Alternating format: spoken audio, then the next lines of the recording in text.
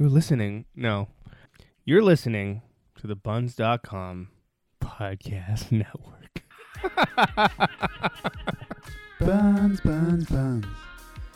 Hi everyone, Steven here, and before we get episode 8 going, which also happens to be our first ever live audience recorded episode, I'm excited to announce that as of yesterday, tickets for our second live podcast recording event are now available. On Wednesday, August 23rd, you can join me and the team at CoPower's beautiful Brick and Beam downtown Toronto's headquarters. If you've yet to see the pictures from our first live event, you can check them out on our Instagram page at Sustainable Joes. It is absolutely stunning. You can find the link for tickets in this episode's description. And remember, refreshments are included by Steam Whistle, not to mention half of ticket sales go to charity. So mark your calendars, and we look forward to seeing you there. Lastly, I want to give a quick thank you to CoPower. CoPower brings together the best of impact investing, clean energy, and fintech. They are an investment company that issues green bonds, but we're not talking about, regular bonds that pay 1% to 2%. CoPower's 5-year green bonds offer 5% annually while helping support the development of clean energy across North America. Think solar, geothermal, LED retrofits, projects that help fight climate change and that you'll feel good about investing in. You can learn how to put the planet in your portfolio by visiting copower.me. Now it's time for today's episode, recorded at our first live event in Toronto, Ontario with the CEO of Nanoleaf, Mr. Gimmy Chu. I hope you enjoy.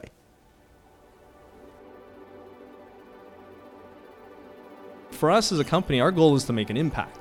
And what we found was that by expanding our technology to also include design, include user experience, and embed the energy efficiency aspects into it, then we were able to reach a much larger audience.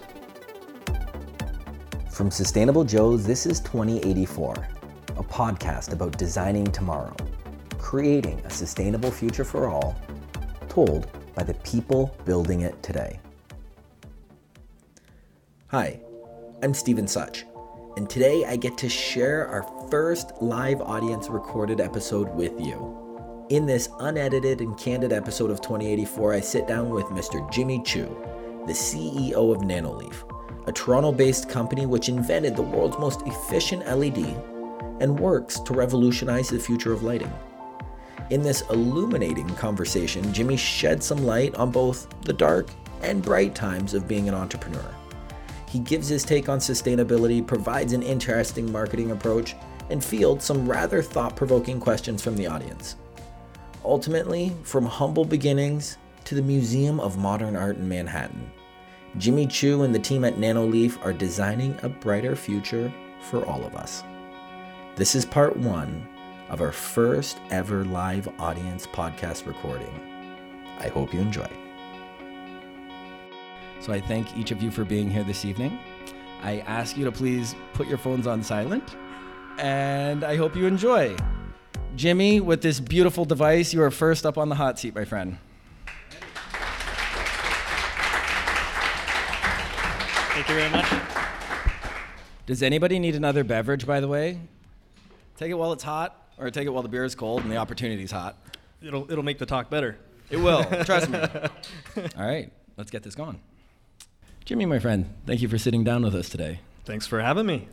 I also want to start with first saying, everybody, at our first live event podcast recording, Gimmy just got engaged. So can we say congratulations to Gimmy?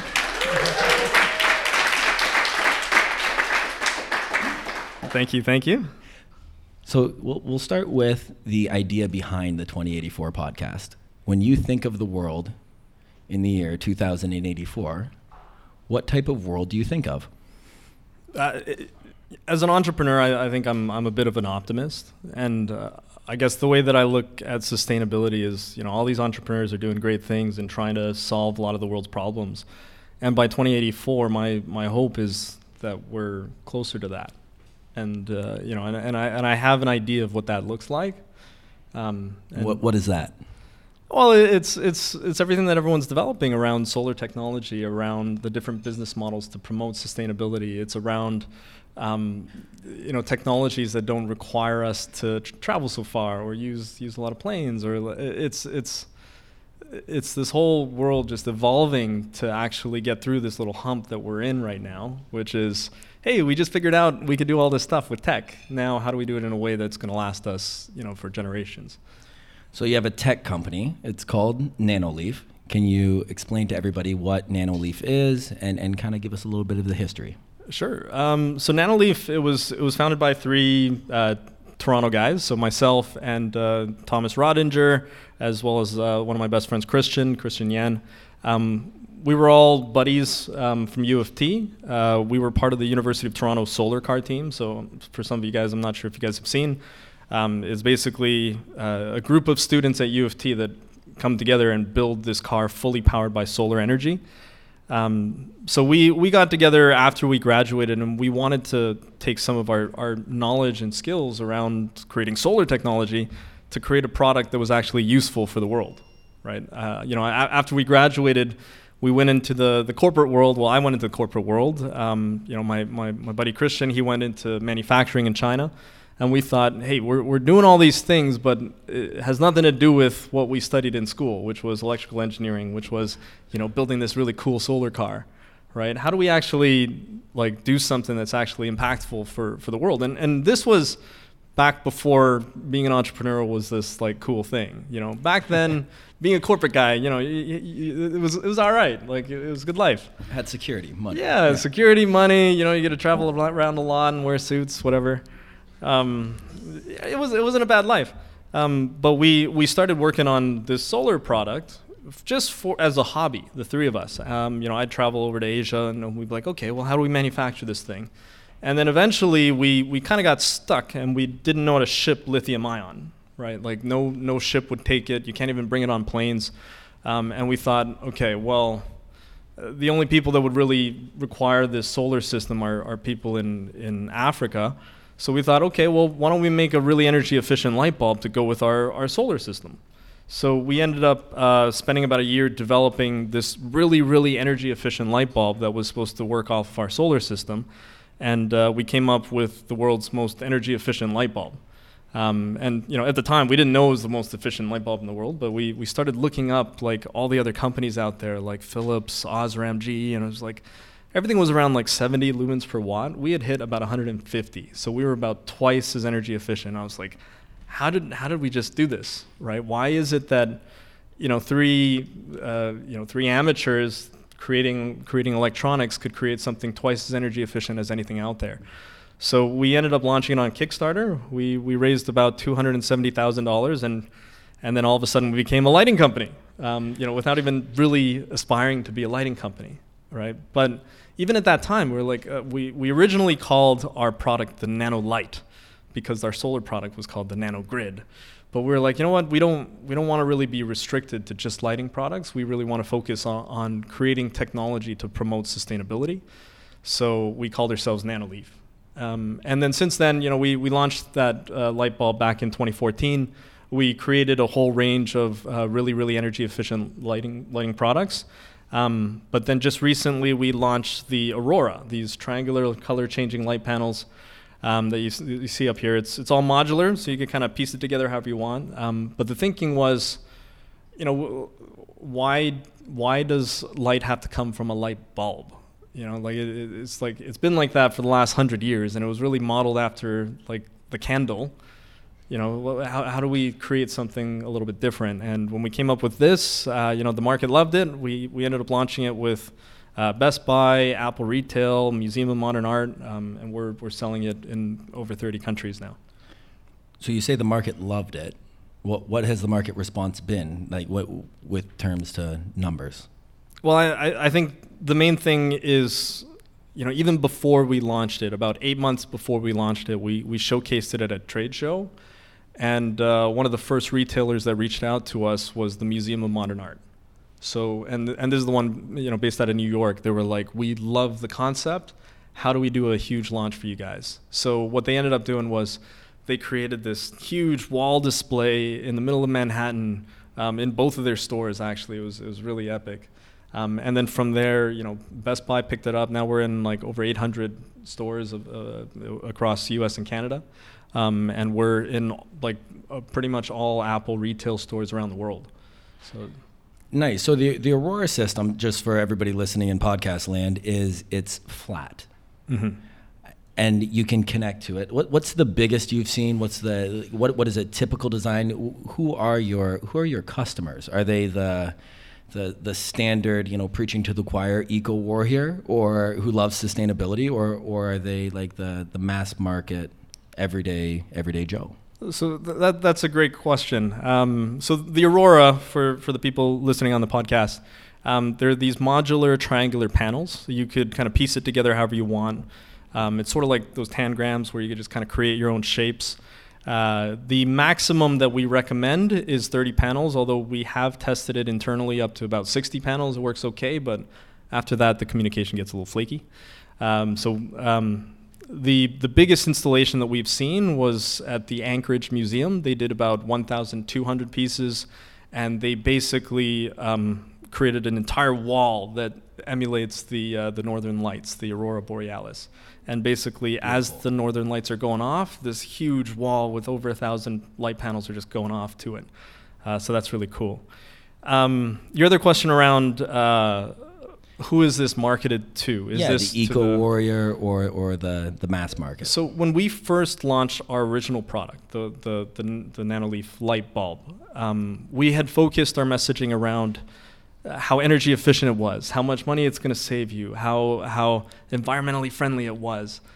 And that message didn't really work. And it was kind of sad because, the analogy we made was like, well, the people that are passionate about this, it's sort of like our target audience are the green thumb people. And it's kind of like the goths of the world. It's just such a small percentage of people that actually care about this. And for us as a company, our goal is to make an impact, right? And if all we're doing is selling to these green thumb people, that impact is way too small. And what we found was that by expanding our technology to also include design, include user experience, and embed the energy efficiency aspects into it, then we were able to reach a much larger audience. What do you ultimately want your impact to be? Well, it's around reducing our overall environmental impact, right? So it's lowering the energy footprint. Like, for example, each of these light panels, they use at most 2 watts of electricity. And that's a significant reduction from anything like incandescents or CFLs or anything like that. Overall, though, I think our biggest impact is going to be in kind of replacing a lot of the halogen lights. I think halogen lights are still pretty prevalent right now. Mm-hmm. So I think that's really our goal. We all know that obviously using an LED does reduce electricity. Right. The panels are not, and they're beautiful to boot. How does Nanoleaf view sustainability?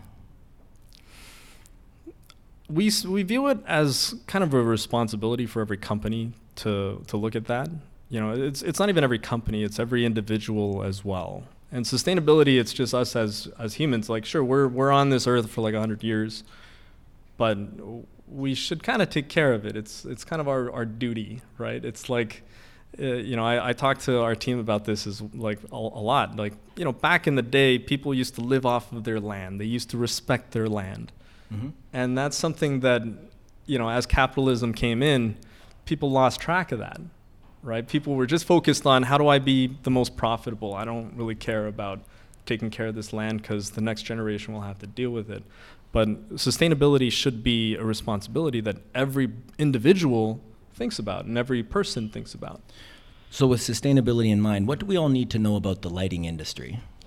Well, I think the lighting industry, it's one of the biggest challenges that we had was that because it's such a commodity, the biggest incentive that people have are to create the cheapest possible light bulb. And that it's kind of counterintuitive, right? Like, sure, you're creating LED light bulbs and it's supposed to be a lot more energy efficient, but like we found when we first launched our light bulb was twice as energy efficient. Don't get me wrong, it was twice as expensive as any other LED light bulb.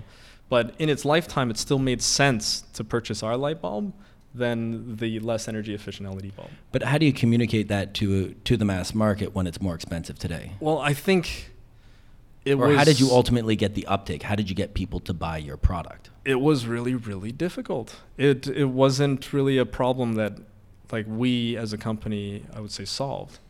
The way that we worked around it was we changed our message from, hey, buy this because it's the most energy efficient thing possible, to buy this because it's really, really cool and it's going to make your house look really epic and you're going to love it. And that people were like, sure, shut up and take my money, right? Like, so we kind of changed our messaging around that. And I think there's a lot of other like great companies out there that are trying to change business models. Like I think CoPower is an example of that, right? They're trying to change people's mindset on how to actually like adopt energy efficient technology, how to make it make sense to purchase a more expensive LED bulb that's more energy efficient, right? For the consumer market, I don't know how to solve that, right? It's educating people, which is really, really expensive. But okay, so I remember the first time we ever talked, getting back to design and fun, you guys were participating in a hackathon because the new system allows for some type of audio capability or audio response. Can you explain or touch on that a little bit? Yeah, sure. So for the people in the audience, they could probably see how the light panels are reacting to sound and music. Well, right now it's just to our voices, but there's all these different types of visual effects that you could do. So for example, I think I just changed it there. This one actually reacts to different frequencies of sound. So it's basically a music visualizer using our light panels. And developers are able to create their own various lighting effects. We're actually hosting a hackathon this weekend. Gotcha. It's at the University of Toronto, and we're going to have close to 100 really, really smart kids come down and create their own lighting effects. It's going to be really cool. If you guys are interested, come by. We're going to have a lot of pizza and Red Bull. It'll be great. But it's, our way of seeing it is like part of the reason why people love our product is because like the lighting experience is more than just, you buy a light bulb, you screw it in, you turn it on, and you're kind of done. With our product, you buy it, you bring it home, you got to decide on what shape do you want, what pattern do you want, right? So because it's so modular, here we have this rocket ship or Christmas tree, whatever you want to call it. You could create your own shape, and then after that, you could select the colors that you want. You could create your own kind of lighting effects. And even beyond that, even for how it responds to sound and music, you could choose all these different effects that developers create. But on top of that, you could choose the colors that you want it to go with. So for example, if your company logo has green and blue, then you could just select the green and blue colors and it'll go with that. Or you could create different shapes to kind of match your logo, that kind of thing. One of my favorite questions. What is the why behind Nanoleaf? What is the why? I think for us, we have 3 founders within the company. Mm-hmm. And when we first started this company, our passion came from back in the solar car days. And our passion was all around creating technology to really promote sustainability. And it doesn't necessarily have to be in the lighting industry. It could be across any industry. But our goal was to solve some of the biggest problems that the world is facing. And we need to stay true to that as a company because that's why we started it, right? If you meet the other 2 founders, all 3 of us, money really isn't the main driver, but at the same time, we are a business, and unless you're sustainable as a business, it doesn't make sense. Otherwise, you might as well be a charity or a nonprofit, and it's not going to be sustainable, right? So for us, our key drivers are around sustainability as both a company as well as sustainability towards the planet. Hey everyone, just a quick minute of ads to say thank you to our supporters. First to Bullfrog Power. Sustainable Joe's 2084 live event recordings are Bullfrog powered with 100% green electricity. You too can choose green energy for your home and support the development of community-based renewable energy projects across Canada at bullfrogpower.com. To Steam Whistle Brewing, from their 100% renewably powered brewery to their green bottles, which can be reused up to 3 times more than a standard brown beer bottle. Quote unquote, Steam Whistle is proud to support Sustainable Joe's as we work to create a sustainable tomorrow together. 2084 is also thankful for the support of Buns, your city network. Buns connects you with the people in your neighborhood to find the things you need to fuel your real life or swap things you already have to get the items you need. You can also find jobs that pay the bills, homes to rent, advice, and just a place to talk about your city. Buns is available online at buns.com and on your phone via the Apple App Store and Google Play Store. Lastly, this podcast is publicly funded. Thank you to all those who support our monthly Patreon campaign. And if you have the capacity to contribute, or if you would like your business to be highlighted, send us a message at sustainablejoes.com. That's Joes with an S, because whether you're Joseph or Joanne, together we are a group of Joes. Now, back to the show. So what does moving forward look like for Nanoleaf? In the next year, we have some really cool products coming out. This is an example of one of them, the music visualization effect, which we're calling the Aurora Rhythm. We also have this really cool remote that allows you to control lighting in a very unique and innovative way. Next year, we have a new iteration of the product that will really change the way people light up their spaces. And I think that's going to have a much bigger impact than even what we have today. Can we get a taste of what that looks like? It's a step up from our current Aurora.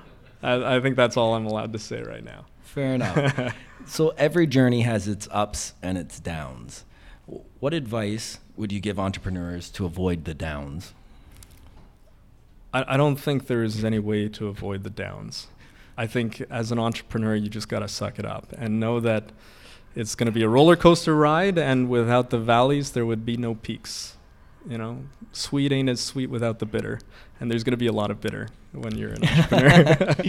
What have some of the biggest challenges you've faced been? And or if you had to list one challenge that comes to mind and one success that also comes to mind.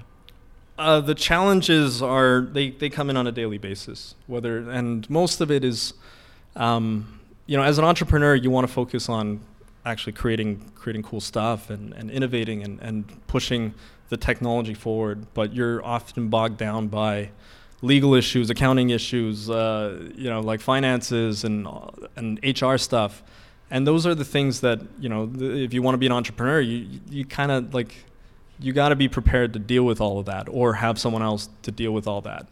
I think those are some of the challenges that I personally don't enjoy dealing with, but I have to deal with all the time. I think the wins, I'll give you an example. Today was the first day that we saw the rhythm here set up with two nice speakers with some epic music going on at the beginning of this podcast. Thank you, Johnny. And, me and Paul just sitting out there in the audience, just looking at it and listening to music. We were just jamming to it. It was a beautiful thing. Yeah. I was smiling. I mean, I saw many of you guys smiling as well. Yeah, but congratulations. So that feeling for me, just being able to see it outside of the lab, and we call it an aurora in the wild, right? I think one of the guys from CoPower showed me, he reached into his bag and he was like, "Hey, check this out, I got one." An aurora in the wild. That's always epic. That's just a great feeling. You said that innovation can kind of be a challenge. Do you guys have a standard operating procedure when it comes to just how do you innovate, how do you iterate, how do you improve? Yeah, I think one of our guiding principles is that if somebody else in the world is doing something, we don't want to do it. That's kind of a guiding principle that we try and follow. And the way we see it is we as people, we should all be working together to push the boundaries of technology rather than creating a Me Too product. Right. So, for example, it'd be really easy for us to just create a color-changing light bulb and put it on the market and say, "Hey, buy our light panels with our light bulbs." But there's all these other companies doing these light bulbs. Just you know what? Just buy their light bulbs. We'll do something cooler, right? And that's one of the big challenges that we have. It's if somebody else is doing something, let's work together. And for us, we need to constantly be doing something new and different. I would say that's fair enough. So, like a marriage, kind of coming full circle, a business is about creating something in the future. It's a commitment to your customers. What type of tomorrow is Nanoleaf standing to build? In 5 years, 10 years, 20 years, 50 years, in the year 2084? Well, I guess, I kind of answered this at the beginning. It's I see the world being sustainable. I see us having solved a lot of, like from a technology perspective, we've solved a lot of the problems that we're facing in terms of sustainability. And we as a company, our goal is to continue to create technology that kind of pushes us in that direction. And we're going to constantly innovate and create really cool stuff that people love. So my last question, based off of all of your knowledge and experience, what question do you wish I would ask you right now? And what's the answer? The funny thing is I kind of answered the question that I was going to ask you. What do you think the state of sustainability is? And, as an entrepreneur, me and, my co-founders, every day we're talking about, what are the major problems with sustainability? And, the name that comes up all the time is Elon Musk. Like, he's solved all these problems already. He's taken solar and gotten it super cheap. He's taken battery technology and kind of drove that down. And he's doing electric cars, and he's doing a great job of that. I think overall, from a technology perspective, we've created a lot of that technology to get us to being sustainable. I think the big challenge now is people. Like, how do you get them to adopt all these things at a rate fast enough to really get us in a state where it's like actually sustainable? Some of the areas that I think still need development are, one is waste. I think if you look at how much waste we as people, like just individuals, create every single week, it's disgusting. It's really disgusting. I think that's not really sustainable. I think food production is really cool. We're starting to explore some stuff around there. But yeah, I think there's a lot of things that we could still do to really like push us further towards sustainability, and really like I think the problems around sustainability, we did a great job in the last 15 years just solving them. Beautiful. Jimmy Chu, thank you so much, eh? Thank you so much for having me.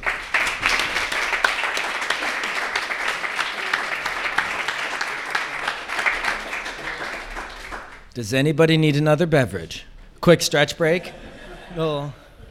We just crested the 20-minute mark, which means we're going to enter into the audience Q&A, and we have a special little treat. Each of the CEOs, they're going to be the first question to the other person. So Sasha, if you will, microphone just for everybody in, please.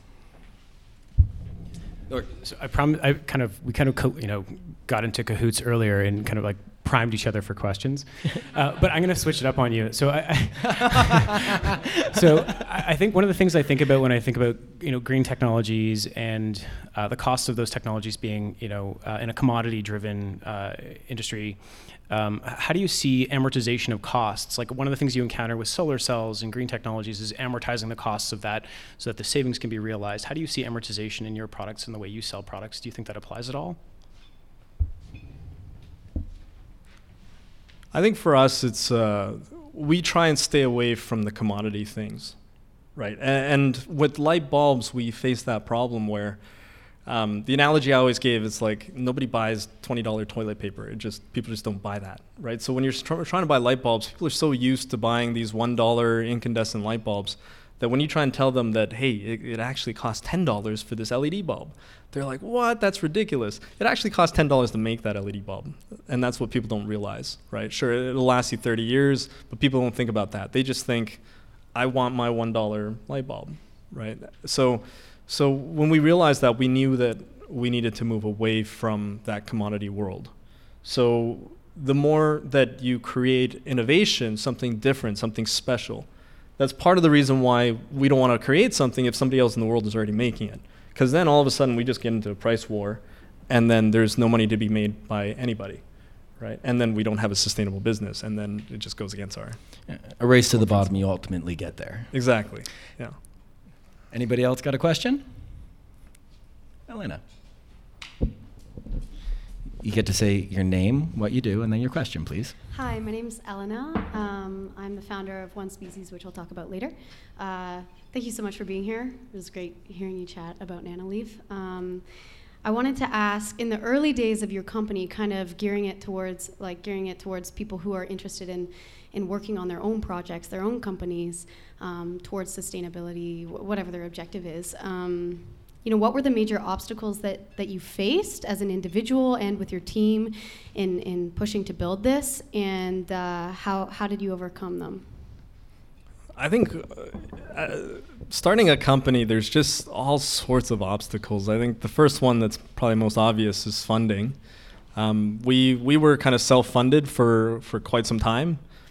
We had full-time jobs while doing this on the side, but luckily for us, we kind of enjoyed doing it, and we had a lot of fun while doing it. I think, we didn't really start this with the idea that we're going to start a company. I think that's kind of a unique angle, because nowadays everyone's wanting to become an entrepreneur. And one of the words of advice that I give to a lot of aspiring entrepreneurs is you got to first learn how to follow before you can learn how to lead. Because if you don't know how to follow, then you're not going to know how to be a great leader, right? And for me, I worked for 8-9 years before I ended up running Nanoleaf. And if I didn't do that, I probably would have failed really hard at running a company. And I think the challenges that we had, sure, there's all sorts of technical challenges. Our first set of light bulbs that were supposed to come out, white. They ended up going through the oven, and then they turned out brown, it just got baked. And we had supplier issues in China. We had shipping stuff. We had to personally pack 1,000 light bulbs, and then put shipping labels on top of them. We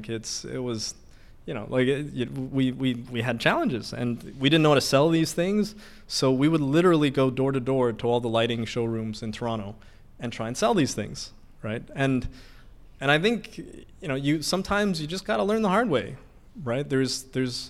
You're not going to be an entrepreneur by not failing a gazillion times and being kind of immune to what it feels like to fail. It was just really a numbers game, and eventually you figure out the path that will help you succeed. And yeah, I think being optimistic is also really, really important too, because otherwise it becomes really demoralizing. Anybody else? Hi, I'm John, and I work for Strelson as a digital media manager. My question is, how much does a panel cost retail? And then I have one other question, which is, are you guys have any plans to get back into solar energy? Good questions. So right now we retail the 9-pack for $220 Canadian dollars, $199 US dollars. So it's actually cheaper in Canadian dollars. I was going to say, so the deal's Canadian. Yes, the deal's Canadian. We actually just launched our Canadian storefront after quite some time. It was kind of hard with Shopify and stuff. The other question around, so the starter kit is 9 panels. We also have 3-panel expansion packs, which is $70 Canadian and $60 US. It's still cheaper in Canadian. The other question around solar technology, at the moment we don't have a plan to kind of release our solar product. It was a really, really cool product. I wish we launched it. It was a 100-watt solar panel that plugs into this big lithium-ion battery, and it had this little screen on there, a little touch screen, that allowed you to see in real time how much power was coming in, and if you've connected a device, it'll tell you, you have this much time left on your battery. If it was drawing more power, then it'll all of a sudden shrink down and say, you have 10 hours left on your battery. And it was really cool. If you walked past the solar panel and there was some shade, then all of a sudden the power coming in would drop, and it's a really cool product. But we just didn't know how to certify it. We didn't know how to ship it, right? Lithium ion is basically shipping a bomb, right? And we're basically selling these bombs to people. And it was all made in China before we knew how to certify stuff. So I think we spent 3-4 years developing that product. And that led us to developing our first light bulb, which led us to developing something like this. So, and this was the product that actually got us mainstream. Right? Before that, with our light bulbs, we were selling at a much smaller scale. Right? And, so it's, I think those were all kind of stepping stones to getting to where we're at. So I don't see it as what a waste of time. It was just, we needed to go through that. That was my conversation with Gimmy Chu, the CEO of Nanoleaf. You can find out more about Nanoleaf at nanoleaf.me. And if you want to see the Aurora in action, we will have a demo at our second live event recording on August the 23rd in downtown Toronto, Ontario. You can find the link to tickets in this episode's description. As always, if you know someone or some company that is creating a sustainable tomorrow right now, Let us know, and maybe we'll highlight them right here on the 2084 podcast. Thank you to Koji Nagata and the entire Buns Podcast Network. Thank you to CoPower for hosting this live event. Thank you to Steam Whistle for the green beer. Thank you to Bullfrog Power for the 100% green energy. And thank you for listening. You can subscribe to 2084 on iTunes or wherever you get your podcasts. And please do us a favor and leave us a review while you're there. Lastly, thank you to everyone who supports this project. We are publicly funded, and if you have the capacity, please consider a monthly contribution to our Patreon campaign. You can find the link at sustainablejoes.com. As always, music for this episode was provided by Wolf Saga. You can find them on Facebook by searching Wolf Saga. In closing, I leave you with a song from Wolf Saga. I thank you for listening, and I hope to see you on August the 23rd at our second live podcast recording event. Bye for now. P.S. The future looks bright, my friends.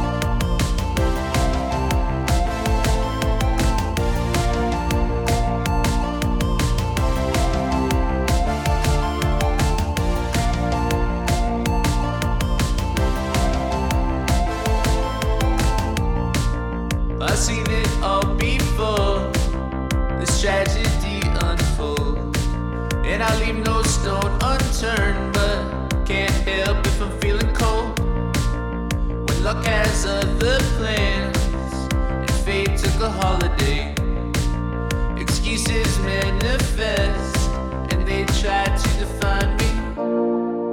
I counted all the time I spent trying to find the one that meant everything to me.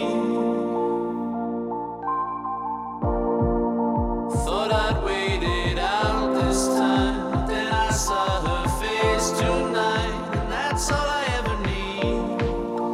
She's all that I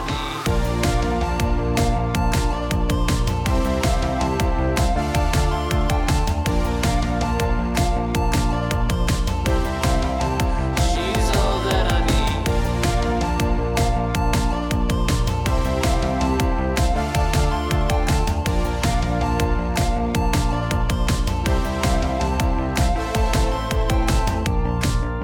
I've heard it all before, the ways in which we hurt, and these rocks are in a pile, but sometimes we can make it work. When luck has other plans, if fate took a holiday, excuses manifest, and they try to define me.